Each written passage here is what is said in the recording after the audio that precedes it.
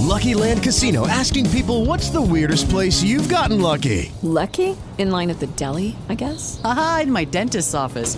More than once, actually. Do I have to say? Yes, you do. In the car before my kids' PTA meeting. Really? Yes. Excuse me, what's the weirdest place you've gotten lucky? I never win and tell. Well, there you have it. You can get lucky anywhere, playing at LuckyLandSlots.com. Play for free right now. Are you feeling lucky? No purchase necessary. Void where prohibited by law. 18 plus. Terms and conditions apply. See website for details.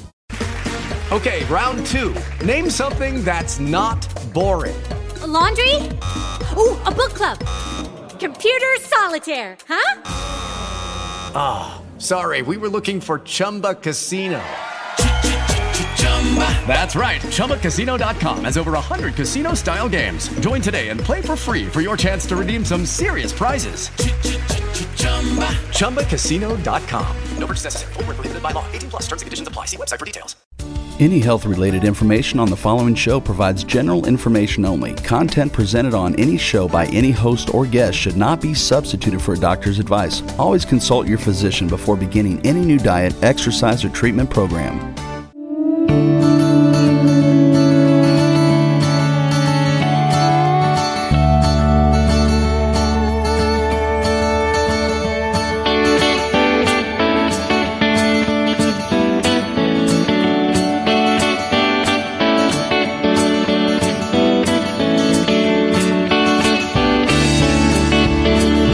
Hello and welcome to Organic Healthy Lifestyle.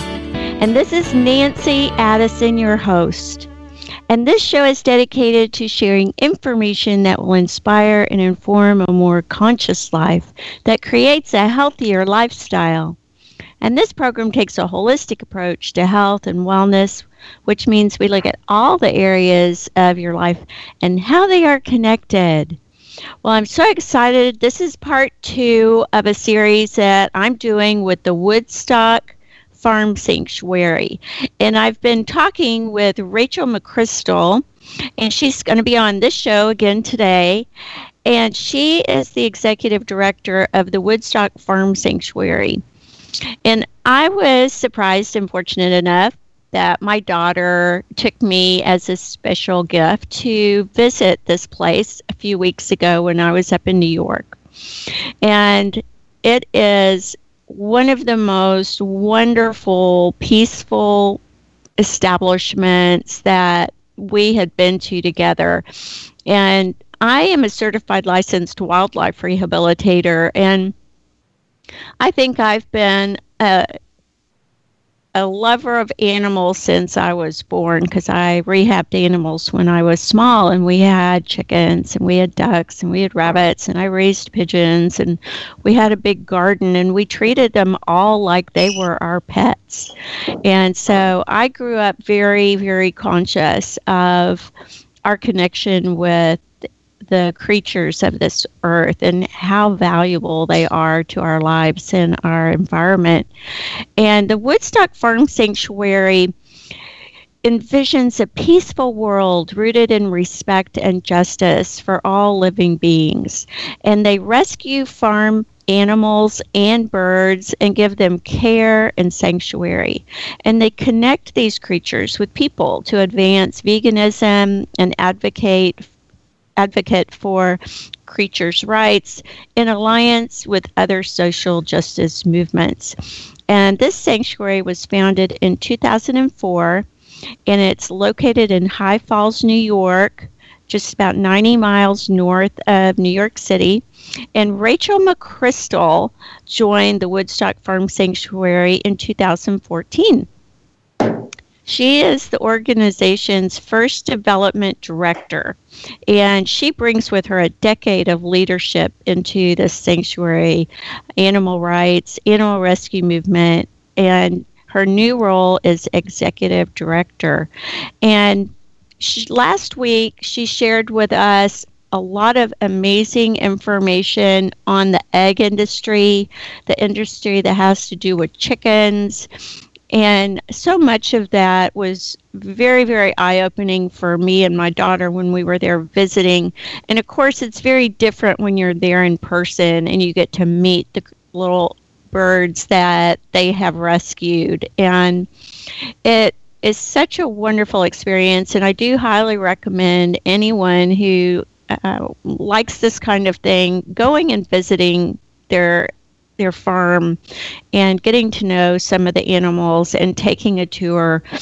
My tour leader, Andy, actually drives there to volunteer from New York City.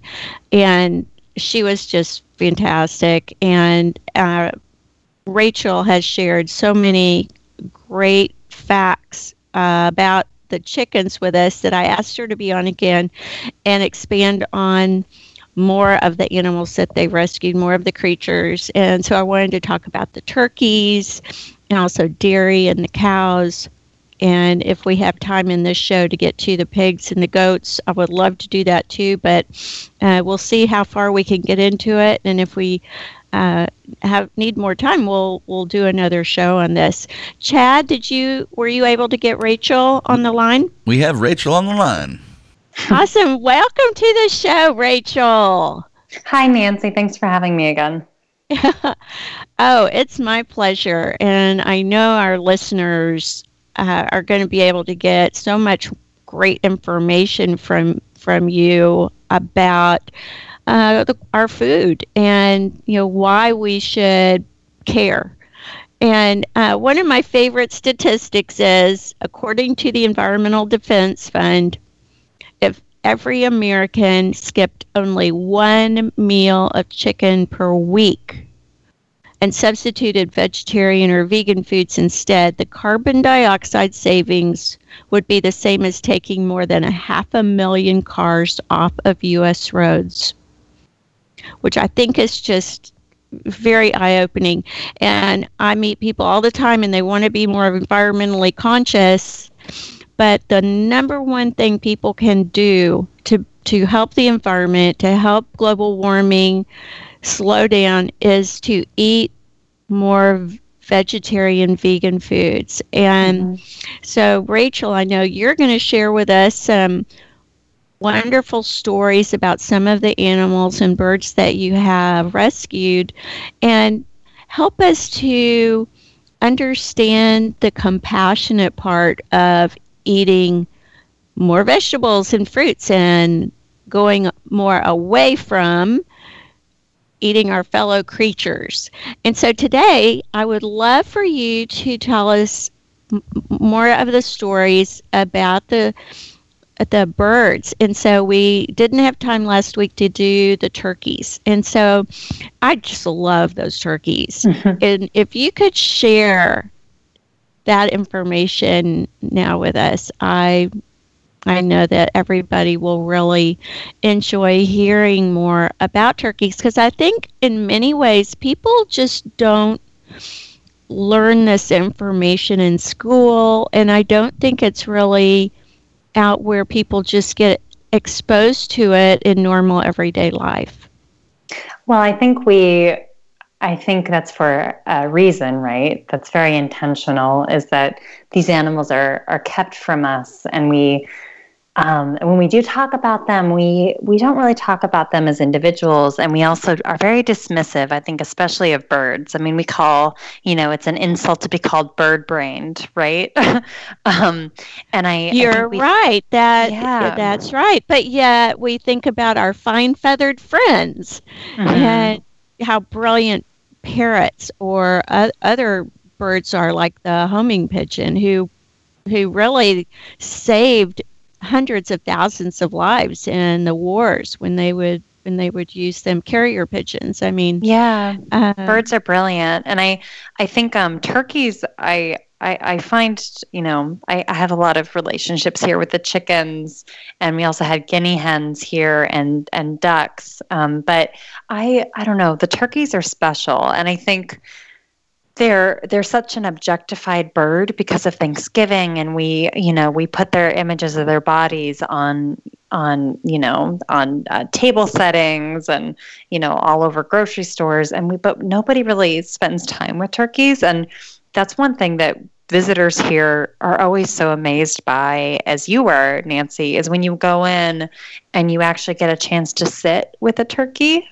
They're very affectionate. They're very curious. They're very drawn to anything shiny. So I always warn women who go in with their turkeys that have those giant diamond rings, because the turkeys will go right for them, and they use their beaks like a hand. And so they're just investigating, but they want to feel that diamond and they want to feel the gold in the ring. And if you have any buckles on your belt buckles, they want to peck at your belt buckles, just because they're very curious. They want to feel everything around them with their beaks. But they're lovely. They purr.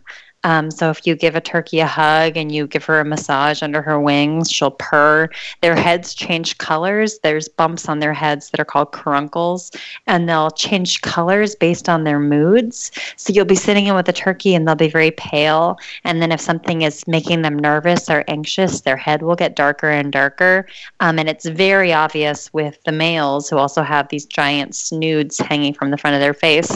But even the girls, their heads will change color. And it's such a nice, they're like chameleons. It's such a nice barometer where you can they're very clear on how they're feeling and what they're thinking. One of my favorite turkeys on site is Beatrice, who you probably met. She's so friendly. She came, like most of our turkeys, she came from a commercial turkey farm where she was rescued right before Thanksgiving.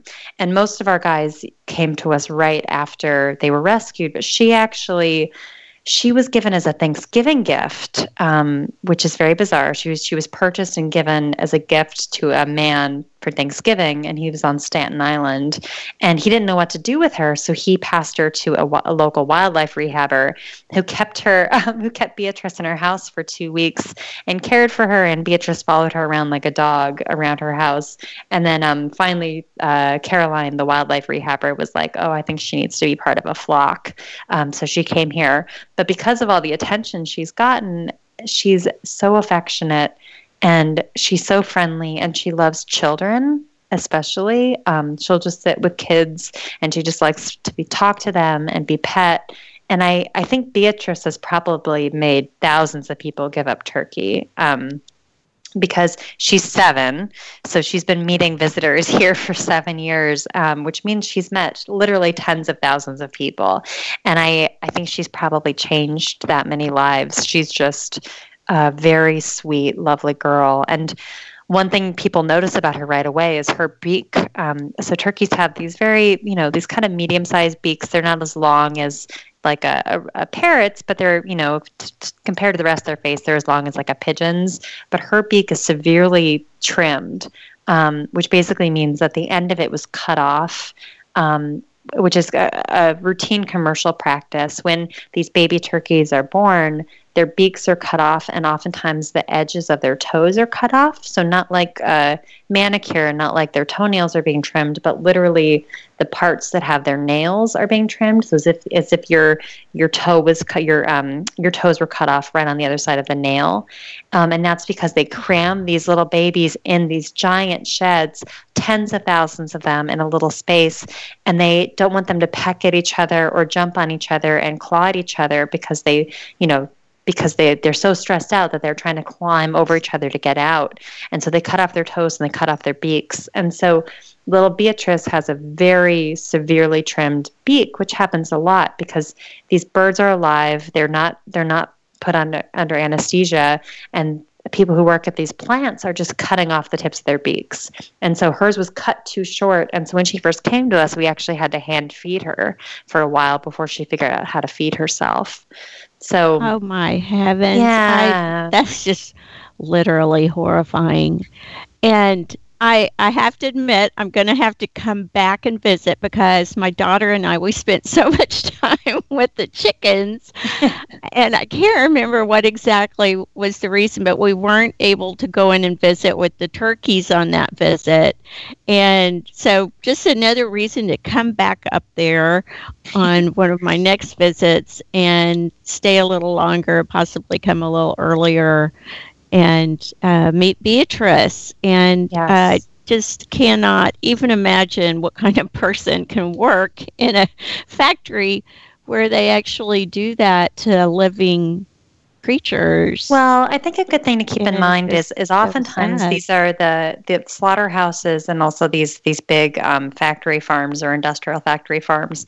They're in places where there's not a lot of industry. And so people will take these jobs because it's the best paying job around. And I think especially as regards slaughterhouses, there's lots of trauma that happens to people. A lot of people who have worked at slaughterhouses have talked about how they suffer from PTSD after the fact. And, that's one thing we try to talk about here at Woodstock Sanctuary is that when you're paying other people to do this to animals, you're not only traumatizing and killing animals, but you're traumatizing people because if you have a family and the best paying job in your town is working at a slaughterhouse, you might take that job, even if it's temporarily, but you're going to suffer a lot and you're probably going to bring that trauma home with you. And it's going to impact how you treat your family and whether or not you figure out ways to kind of medicate and self-medicate, like with booze or drugs. And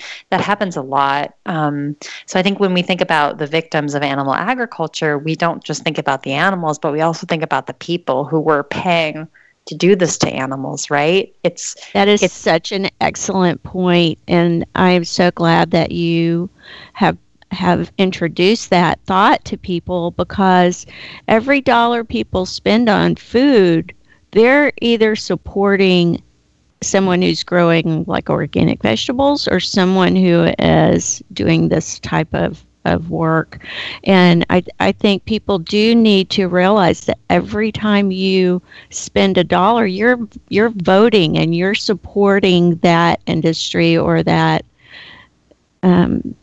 type of situation. And so it's something that I think we talked about it last week, is the advertising industry very much sanitizes things to the point where people don't really associate what they're eating with the little creature that has been treated like this.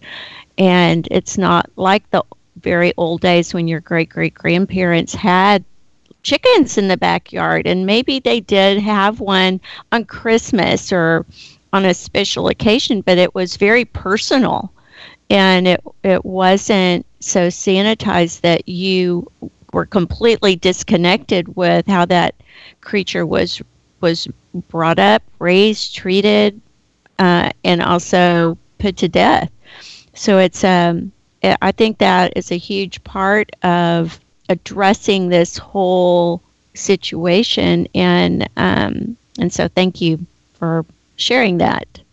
Yeah, of course. I think it's I think you're so right. When you're making consumer decisions, your decisions impact a lot of creatures, and they impact the planet. And it's good to learn as much as possible about all those aspects. Yes, and tell us some more about maybe another turkey or Beatrice, or like what colors do their head turn like when they're really happy? And yeah, so I think the turkey purring is always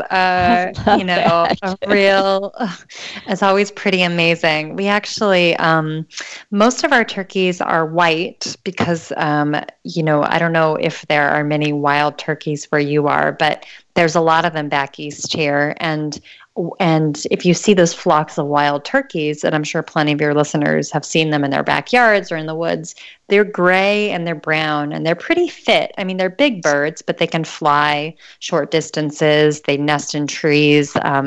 They're about the size of like a vulture. They're beautiful birds. But if you look at the birds that are in farming, they're white, and I think that's something that is good to point out, because there are not a lot of white animals in the world unless you live in the Arctic, right? And that's because it's not good for they're really obvious to predators if you're white. But if you've a lot of domesticated animals are white, and the reason why we've bred turkeys to have these white feathers is because it means their meat is lighter, and so therefore we like that taste better. And so we basically genetically manipulated these birds to be pure white. We've also bred them, just like the chickens, just like the Cornish cross birds, we've bred them to get really big really quickly. And that's because we don't want to waste the time and the money to raise them to be adults before we eat them. We basically want to have some spring turkeys that grow up over the summer and that are killed when they're still babies for Thanksgiving, which is a time when 46 million birds are killed in the U.S. alone. And so, we have these genetically manipulated little guys that are obese by the time they're 4 or 5 months old. And we actually are dealing with the after effects of that. So when we rescue these birds and we take them in and they get to be so big, they're on constant diets and we have to manage their weight. And one of these guys that we have in our care right now, her name is Slick. And I don't remember how she got that name, but it fits her. And she's a very confident, very beautiful white turkey, but she's very large because of how she's bred. And so she has a foot injury right now, which in a smaller bird would be not a big deal. If this foot injury was in a chicken or even a really tiny turkey, she might limp a little bit, but she could live a perfectly fine life. But because she's bred to get so big, and even with her diet, and even with us really trying to manage her weight, she has so much pressure on her feet that her injury is worse and worse and worse. And we've taken her to the vet twice this week alone to get cold laser therapy to try to get the inflammation down. She's on antibiotics. We have a vet visit later in the week. So we're dealing with this kind of, what is a very minor injury becomes a big problem, because just as if I, was to suddenly gain 300 pounds, and I hurt my ankle, it would suddenly become a big problem. That's what is inherent with the breeding of these birds. So it's something that we work on a lot here. Is a lot of the medical care that we have to give is a result of the outright abuse that some of the animals suffer before they come to us. But most of it is actually because of what's an ordinary legal practice of animal agriculture, of breeding animals in a way that makes them profitable and not healthy. Which is, really tragic. But Slick has been in and out of our medical barn for months, and she's been spending time with our volunteers and interns. And she was carried to the vet the other day, and I guess fell asleep during her treatment because she's such a confident, very calm girl. She's a real love. She knows she's with friends. She is. And it just breaks my heart that, they're so delicate. And when you compare somebody like Slick to the wild turkey, it's the same species. So she's related, she's the same as a wild turkey genetically, but she's just been so bred for these certain characteristics. She has such a harder life than these very scrappy wild birds. It's really tragic. Oh my gosh. Well, I wonder if they can develop like little boots or, some kind of crutches for birds. I'll have to think about this one. I we like have to some invent things. There you go. Well, we'll send me the prototype. We'd happily try it out. Well, you mentioned that you have, and I did see the guinea hens, and they were also beautiful, and they roam the place because they're great, I think, watchbirds. Are they not? And can you tell us a little bit about them? They're amazing. So they look like these tiny little dinosaurs. I would encourage your listeners to actually Google guinea hen, because they have these little heads and these beautiful round bodies, and they're beautiful. But we have a whole flock of them, and they free roam. So they jump in and out of the other animal areas. You'll see a bunch of them hanging out with the cows, and then they'll move on to hang out with the sheep. And they eat ticks, which is a big problem where we are, is that we have a lot of ticks up here in the Hudson Valley. And so these little guys, their favorite treat is ticks, and they'll just walk all around the sanctuary, yelling at visitors and eating ticks. So they're very, very valuable in keeping our animals healthy and keeping the ticks off the property. That is awesome. And I know that is a huge problem pretty much across the country. And what a wonderful way to keep those in control. And I know so many people have had like Lyme disease and would really love to have a less tick environment, and this would make I don't know, maybe people could adopt some of those from the industry. Where did you get yours, and what would you recommend for people if they have a farm or something and they want to go vegetarian or rescue some farm animals? Are there any tips for them? There are. So there are plenty of farmed animals that need homes, and I think the number one thing I would tell people is never buy a farmed animal. Just like most of your listeners probably have heard, don't shop, don't adopt campaigns about dogs and cats and other companion animals.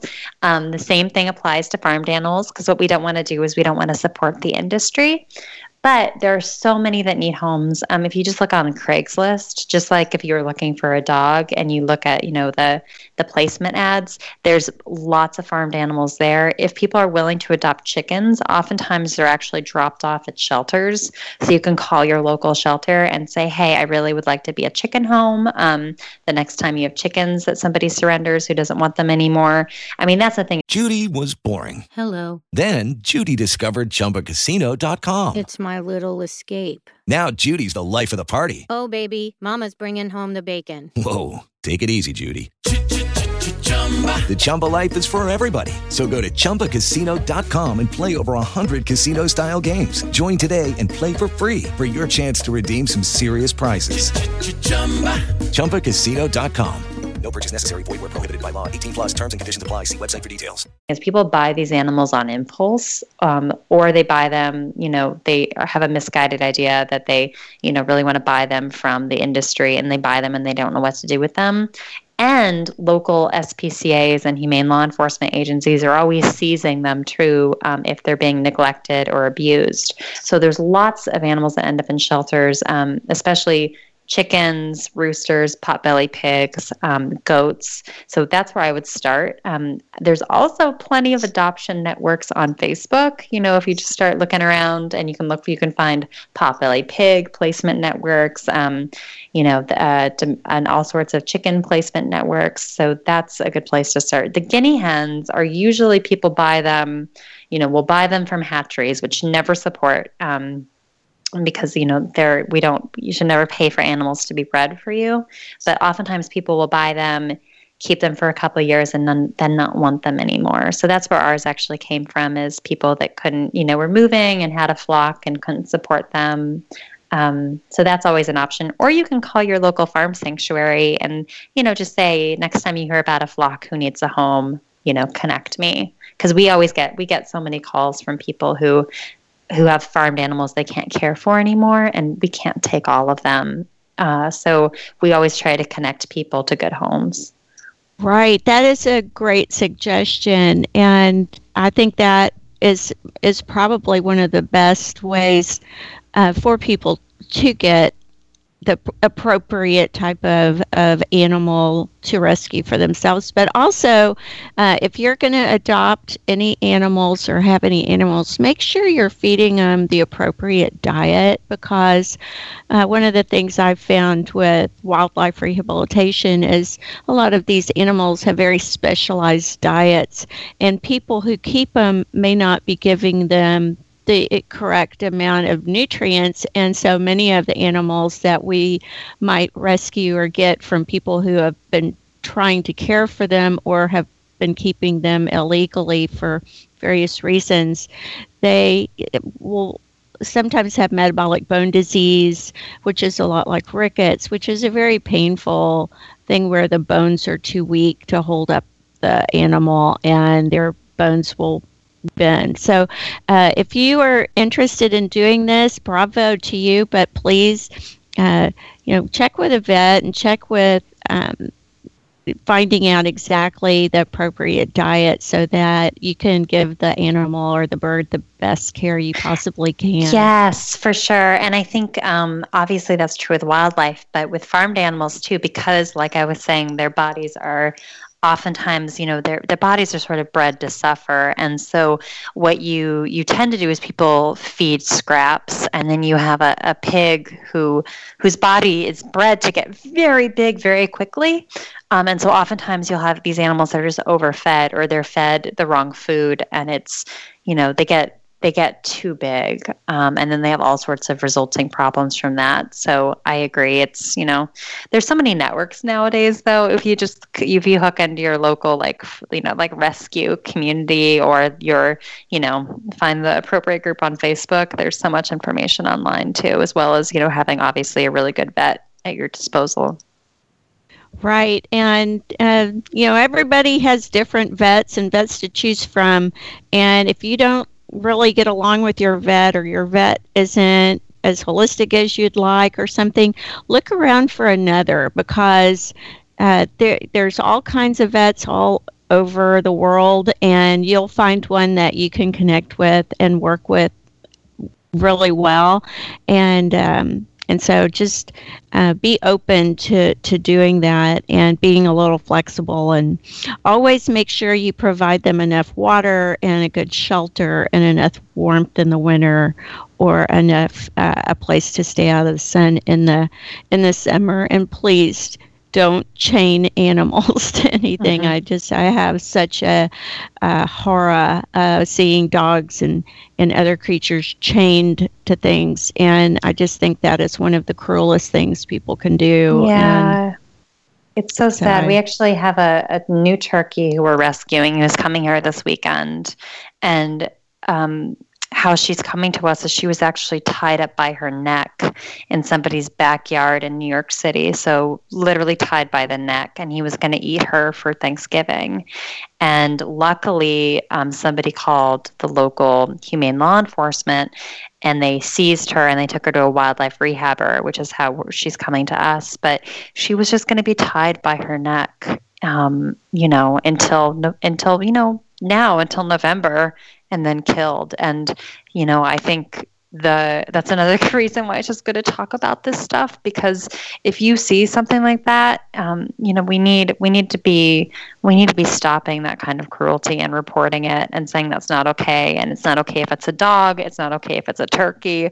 It's not okay if it's a person. Like, we need to just be, calling out our neighbors when we see that kind of cruelty. I agree. And yes, let your voice be heard, because, just walking past that and ignoring it, I think is also giving power to that person who's doing that. And we need to be that pebble in the pond that is sharing the love and the compassion and living our example. So I do encourage y'all to, be proactive in how you feel about this type of thing going on in our world with animals and birds. And I do think there is a huge movement towards more compassion and eating more vegan. And I'm hoping that we're a part of that today, Rachel. And I so appreciate you sharing these little stories of these specific animals with us. Do you have any other I know we've gone through almost the whole show already, and so I'm wary about getting into maybe the dairy or the cows and not having enough time to really expand on that. But we have about 10 more minutes that we can talk about some more of the animals. So there's some one that you can share with us that comes to mind that would be a really good one to share with us in this last part of the show? Of course. Maybe we can leave dairy because that's a big topic for another day. But we actually we had something really magical happen last year. We work a lot with humane law enforcement. So all the animals that come here are animals that have been rescued who would have been eaten or otherwise exploited. But sometimes they're rescued because they, even though there's so much abuse that just happens in our as a process of making animals into food, sometimes there's also some violations in the law, and we'll be able to get animals and save their lives and bring them to sanctuary because of that. And we actually participated in this big group rescue with a bunch of other sanctuaries and local law enforcement in October of 2015, and we call it the Backyard Butcher Rescue. There was a man in the Hudson Valley who was breeding animals in his backyard, and he was selling them at a local meat market. And that's one thing that I think people think about is if they buy local or if they buy humane, it's somehow better. Not only is that not true, I actually think, it's oftentimes the abuse is just as bad, if not worse than in other industries. So I think you should, think about if that's just a marketing label or if it's, what exactly that means when you buy local or humane. But this guy was breeding animals in his backyard, and then there were kill sheds on his property as well, where he was, raising these animals, breeding them when they were really young so that they would have babies as quickly as possible, and then killing the babies literally in front of their families. So it was a horror show. And when we went in, there was, carcasses all over the property of animals who had already been killed and hadn't been chopped up. Axes. I mean, he was literally just killing these animals in front of other animals and in these sheds. And we were able to take quite a few goats, quite a few sheep, and then also we went into one building, and in the corner of the building, we opened a door, and there was a mama pig who was really young, probably just 6 months old. She was just a baby herself, and she had these beautiful little piglets with her. And she was in this filth. She was just laying in filth, and she was so scared. And mother pigs can be really protective, and they can get aggressive if they think you're threatening their babies. And so it's always a bit of a, you have to be really careful when you're rescuing a mom because they're really good mothers and they're very protective. But she knew that we were there to help her, and I don't know what kind of horror she had seen, and what kind of fear she must have gone through having babies in this horrible condition, but we were able to literally just lead her onto our truck, and take all of her babies with her and take them to the sanctuary along with a bunch of goats and a bunch of sheep.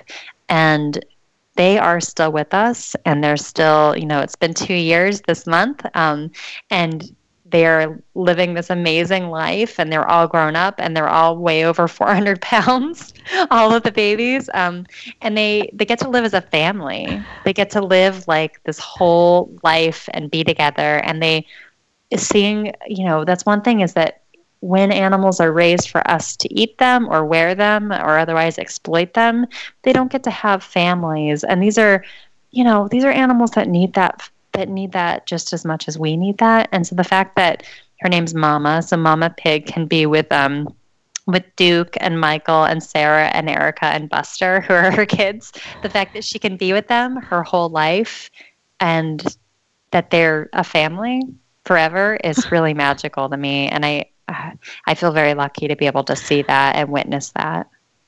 Well, I will tell you, my daughter loves pigs, and when we were there, we spent quite a lot of time visiting with Mama and her babies, and absolutely love them. And that was one of, I know, my daughter's favorite parts of the day. And I've got quite a few pictures of her visiting with them, and they were absolutely beautiful. And it is such a wonderful story to hear how you rescued them. And one of the things that really touched our heart and made us want to share these things on Facebook or Instagram was the beautiful life that you're able to provide them, along with the incredible education that you provide all the visitors that come and visit your place. And I love the fact that you brought up the fact of just because it's local and they say it's humane, how do you look at that description, and is it true? And what does that mean? And what kind of person is that? And when I do the wild animal rescue, which I'm hearing that they work a lot with your law enforcement as well. We get everything, and it's amazing what people will do with animals and put them in, or the conditions that they will keep them in. And so, as you live your life and you go places in the world, just be conscious of this type of thing, and do contact someone if you see a situation that looks wrong. And I do think animals know when you're rescuing them. I think animals really read your energy field, and they can smell when people, that's I think why dogs can, like, they've got dogs that can detect cancer in people or things, but they have an innate sense of a person's, I think, what they're thinking or what their intentions are. And I think people don't appreciate how incredibly sensitive animals really are.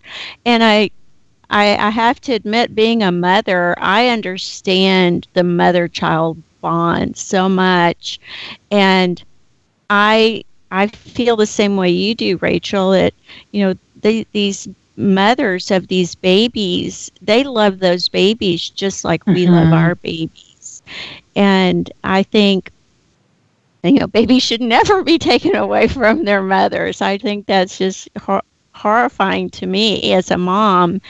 And I agree with you. I think, these are things that all of us really kind of need to be conscious of and aware of. And as we make our choices in life. And I would like to just say, I know there are a lot of probably men listening to this as well.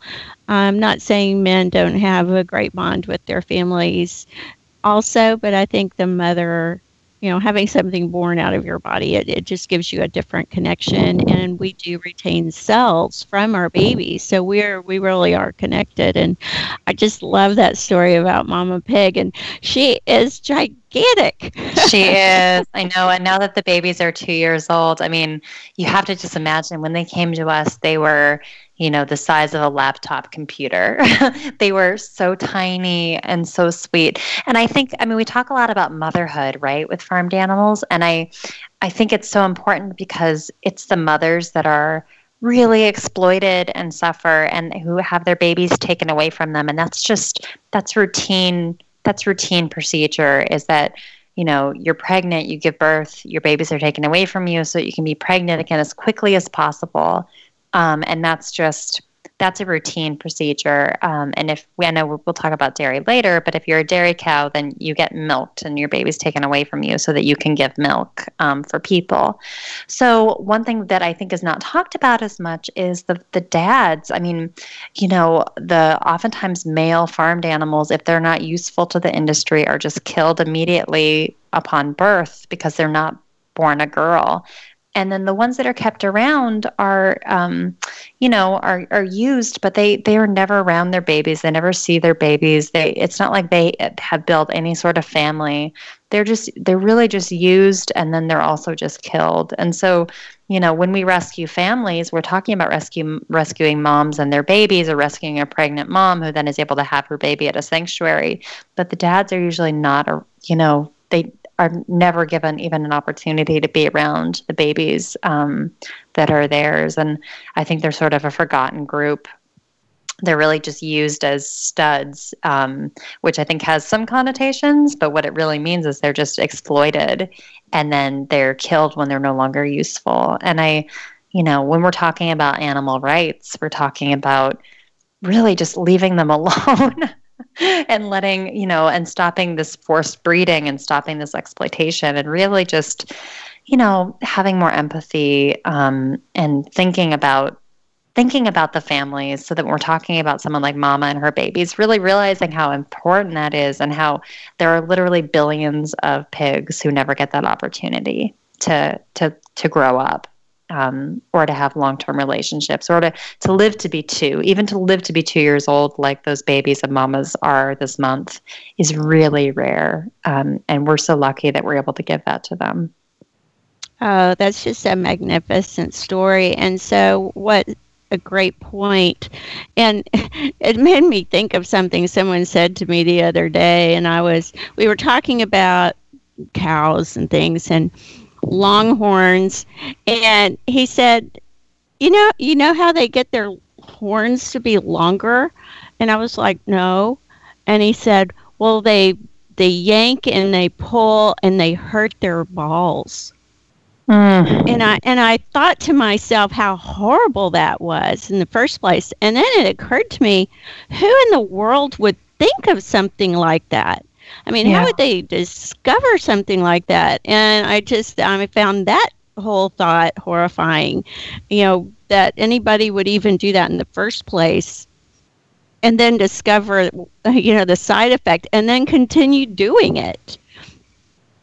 And it's really sad. It comes from seeing seeing an animal or seeing, somebody else as somebody that you can just exploit and do whatever you want to them, and it's just about making profit or, looking a certain way. I mean, we do the same things with dogs. We breed them because we like the look of a certain type of dog. And it's, it's just it's a profoundly destructive way of looking at other sentient beings, I think.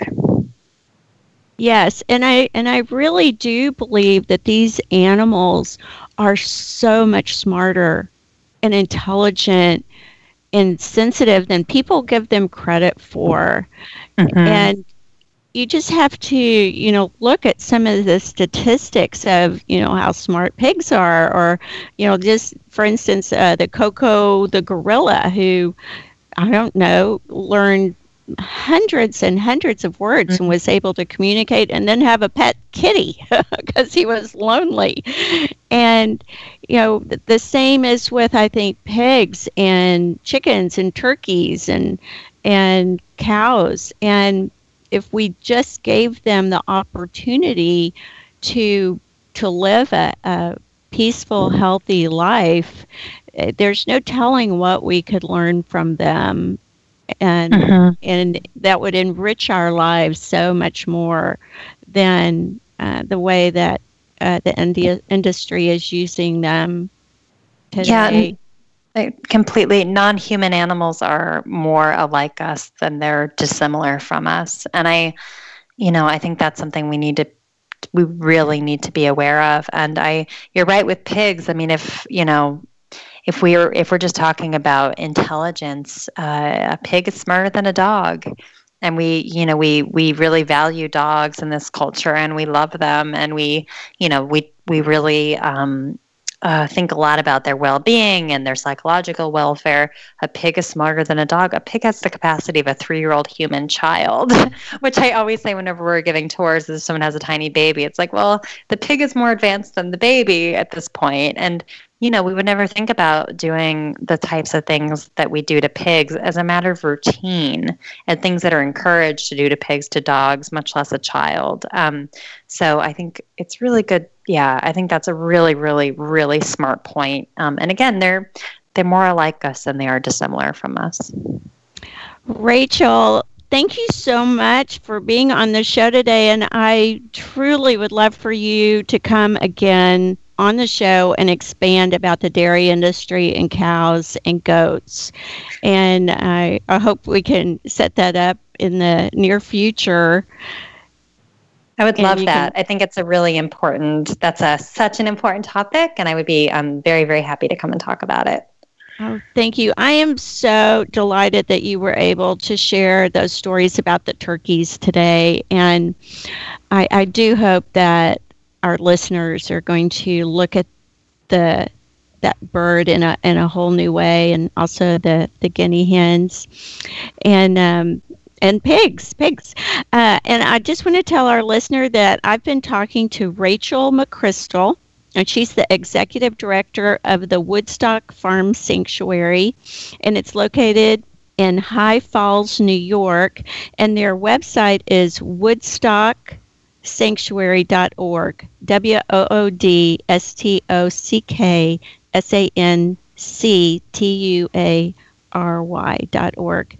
And thank you so much for being on the show today. It just went by so fast, and you have so much great information to share, and I really look forward to having you back to share more of your brilliance and your insight and your wonderful stories about the animals and birds that y'all work with.